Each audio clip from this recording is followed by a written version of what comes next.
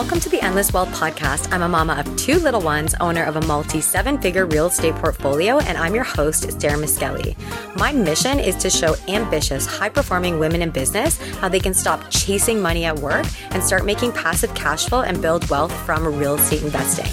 Just be ready, because with the right ideas and advice me and my phenomenal guests will share in each episode, you will see things differently than you ever thought possible.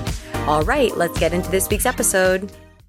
In today's episode, I'm going to do something a little bit different. I have gone through a massive life shift. My family has moved down to Costa Rica to a small surf town called Nosara, and we've been here for 2 months. And this experience has really been in this very transformative, and I want to share some of the incredible life lessons I've learned just from being here so far in this very vibrant country. You know, it's a shift to nature and simplicity and, community-oriented living.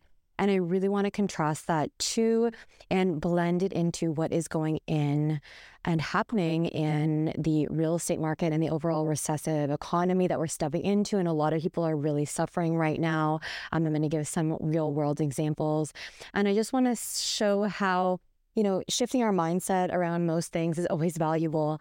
And really the experience that I've had moving down here, and how I'm personally reworking my real estate portfolio, what I'm looking to do over the next few years, and what I've seen people in my industry, especially in U.S. multifamily, managing and dealing with. So it's going to be a packed episode.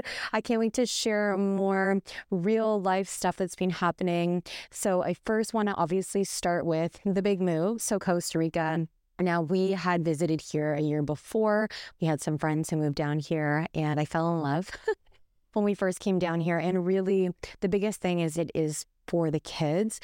There is a really great Waldorf school the kids are going to. We're spending more time in nature. There's a no tech at the school. We're living a very simple life, going to the market on Tuesday to get fresh food. And Costa Rica, in particular, the zone that we're in, is considered a blue zone. And what that is there's only one in 5 in the world. And it's where people generally enjoy an extraordinarily long, healthy lifespan. Residents in these unique locations in the world live to over 100 at a higher rate than the rest of the world. And there's a saying here, which is the Pura Vida lifestyle. And it's really just slowing down a lot more, finding more of a community and, spending more time in nature. I mean, we've taken up surfing, my husband and I, and we're going to the beach, rising and going to bed with the sun.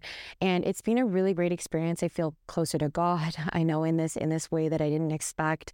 And it's really making me reflect on life and what is important, especially considering and contrasting it to the lifestyle of Toronto, where I'm from. I'm very ambitious as a person, and here I'm starting to learn that experience that more is not always better. I'm going to touch on that more in this episode. And finding fulfillment, especially with a lot of people suffering right now, with rising interest rates and with many issues in various areas, and in relation to real estate, that's where I really want to tie it into, is there have been a lot of shifts in the market. I mean, it's undeniable. There's a lot of fear. There's a lot of stress. I've personally made adjustments to my portfolio and looked at where I can reduce expenses and adjust my cash flow intake. Here are 5 changes I want to go into that I've made and I'm seeing other people make in the market. First, for me personally, I sold an underperforming asset in Toronto, which also, by spending more time in the US and internationally, you do start to see that there are other places and better opportunities for cash flow and for profiting from real estate. And I think in a globalized world, many people are starting to see that. Canada and Toronto in particular is an aggressive appreciation market, or has been in the past. We're seeing that slow down. However, from an investment perspective, your cash flow is limited. A lot of people are cash flow negative, and that may only increase with interest rates going up. Now, what I had in Toronto was a condo, was a pre-construction condo. And over the past few years, I was starting to see some signs of, not really loving the unit and the cash flow, and once again comparing it to other opportunities. So firstly, the cost of ownership kept going up, the maintenance fees, mortgage costs. And in a condo, you have less control, right? So those maintenance fees are going to go up relative to what is being charged by the property management.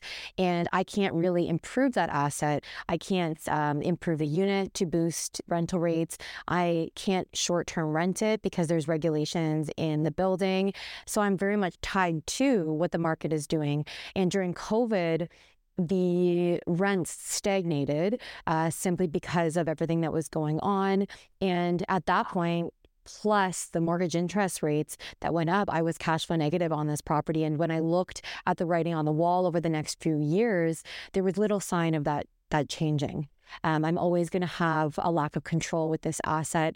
And now in Toronto especially, we've seen a shift to a buyer's market, and there are other major cities that have seen this as well. Just some quick stats for anyone interested is, the average sale price for condos and townhomes has been sitting at $747,000, but that's down 6.2% from the same period last year.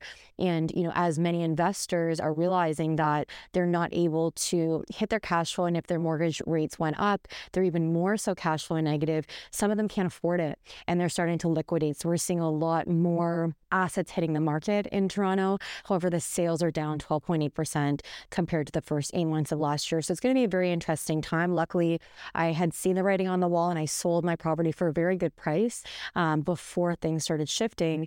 But that is the challenge in these markets as interest rates go up and things adjust, is what the expectation was for a lot of investors, is things would keep going in that direction. And we're seeing people that are not having that experience.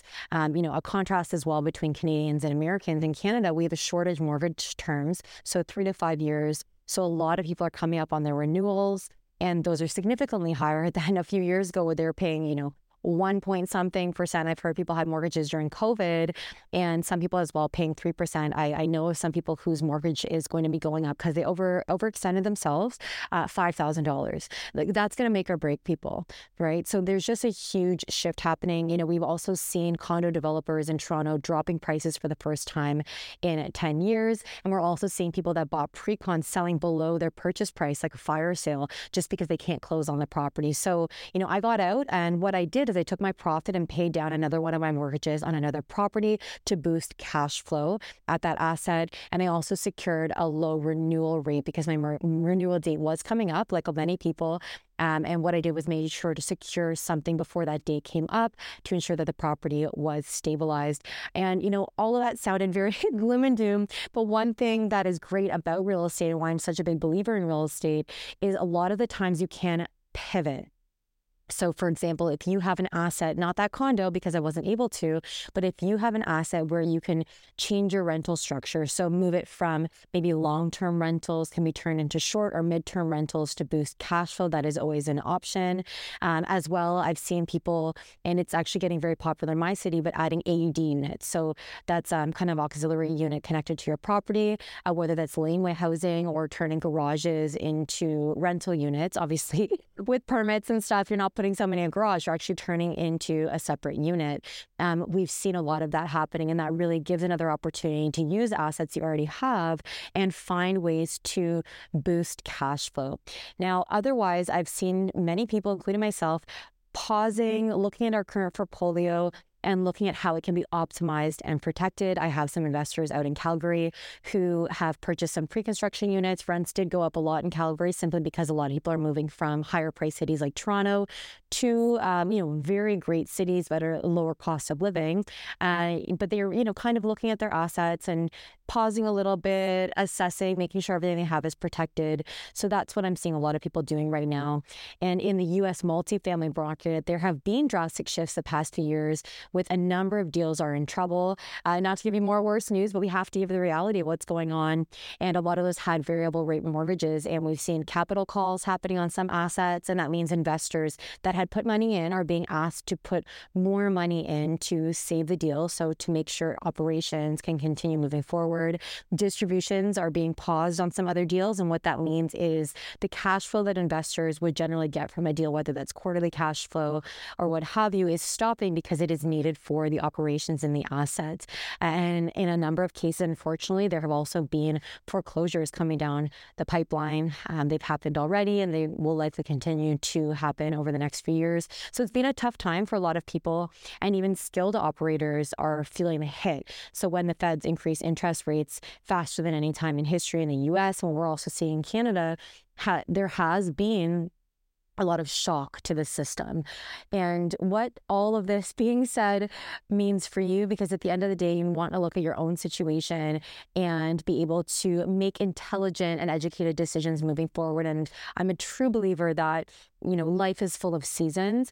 And in these times of challenge, we really can dig a little bit deeper and reflect on what we can learn from these situations and how we can elevate ourselves moving forward and, share that information with others and become more diligent investors and more diligent with our money. So I definitely want to share a few things here that I've learned and that I hope will help you. So these are the top 3 things that I have learned over the past few months, which I'm also going to share from the mental clarity in the space of moving to a new place and reflecting on my personal values, not only as a businesswoman and investor, but also as a mother, and looking at what is truly important and how money can support those objectives. First, one reflective thing that I've come to the conclusion of recently is more is not always better.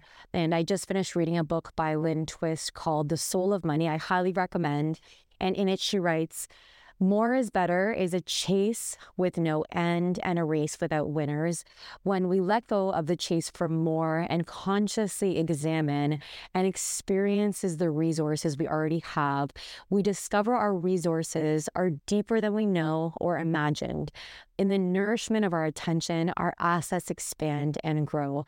And I thought this is beautiful because in the past 2 years, what we've seen is a lot of people over leveraging, living above their means, going big without consideration of the true risks and manageability.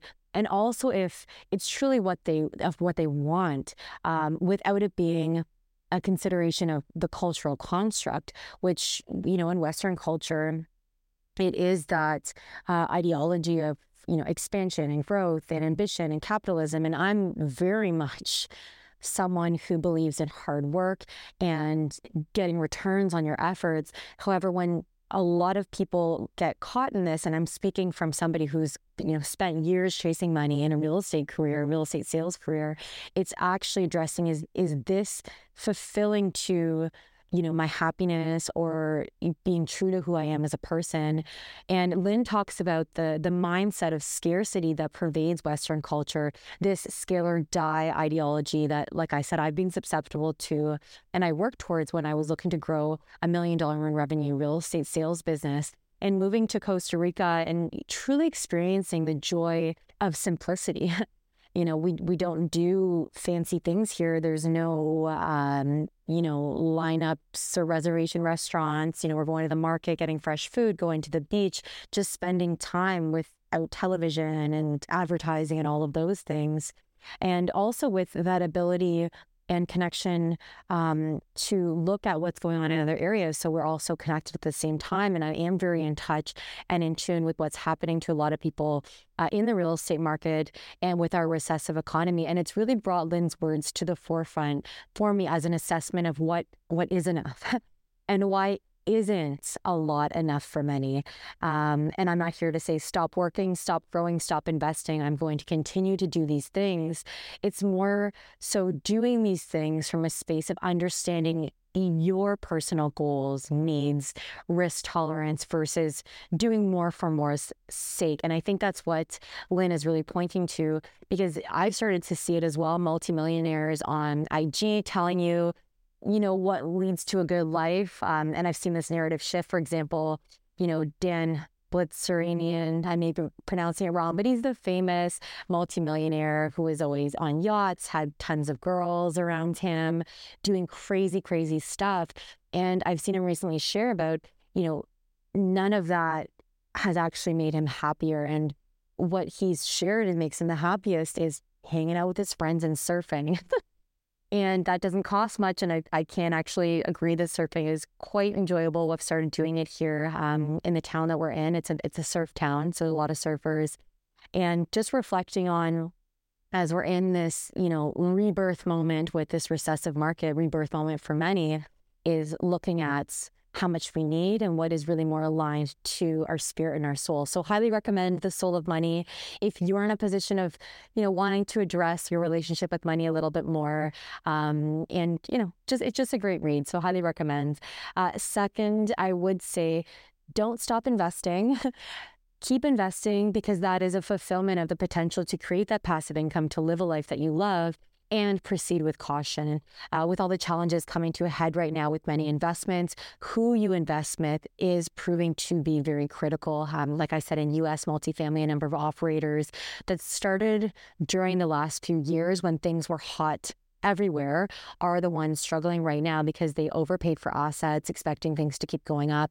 They do not have adequate asset management experience to boost the net operating income and cut costs appropriately to make sure there is, profitability and ability to pay back investors.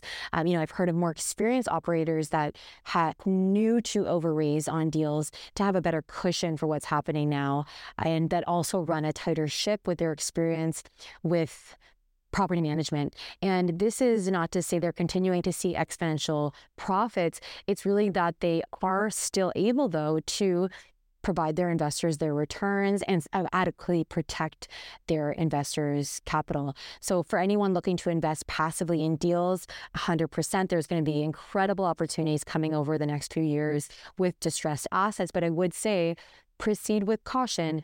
Look at who you're investing with, spend the appropriate amount of time in doing your due diligence and assessing your personal risk tolerance. Thirdly, I'd say, from everything that's been happening and just this experience of moving away, appreciate what you do have. I think that is underappreciated in our culture of more is better. I continue to spend more time, actually quality time, with my kids being down here in this kind of slower paced environment. And I look at how healthy and happy my children are, the absolute beautiful landscape, the ocean and the gorgeous trees and just the beauty of, what God has created in the earth. And I look at our incredible family, and at the end of the day, there's always going to be ways to work harder and make more money. But once again, reflecting on the soul of money, as Lynn Twist writes, no amount of money will buy you genuine peace of mind. I do bet, though, if you look at when you are happiest and most present, it will be doing things that cost little. And I think the focus is, for all of us, is to spend more time considering this versus chasing money constantly, over leveraging yourself, because this is going to be a mountain with no top.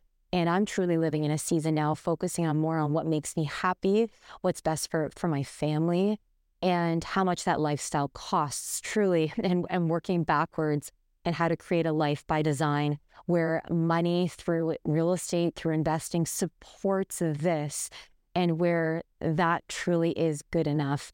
And I still have very large goals right now to donate money to charity. I'm always donating to charity, but I have very, very big ambitions to donate a large sum to God Behind Bars. And that pulls me forward always. So it's really about looking at what's important to you and putting your money to a higher purpose. So I hope this episode was of value. I know it's a little bit different, but I do want to say that for everybody, stepping out of that hustle does provide a lot of clarity.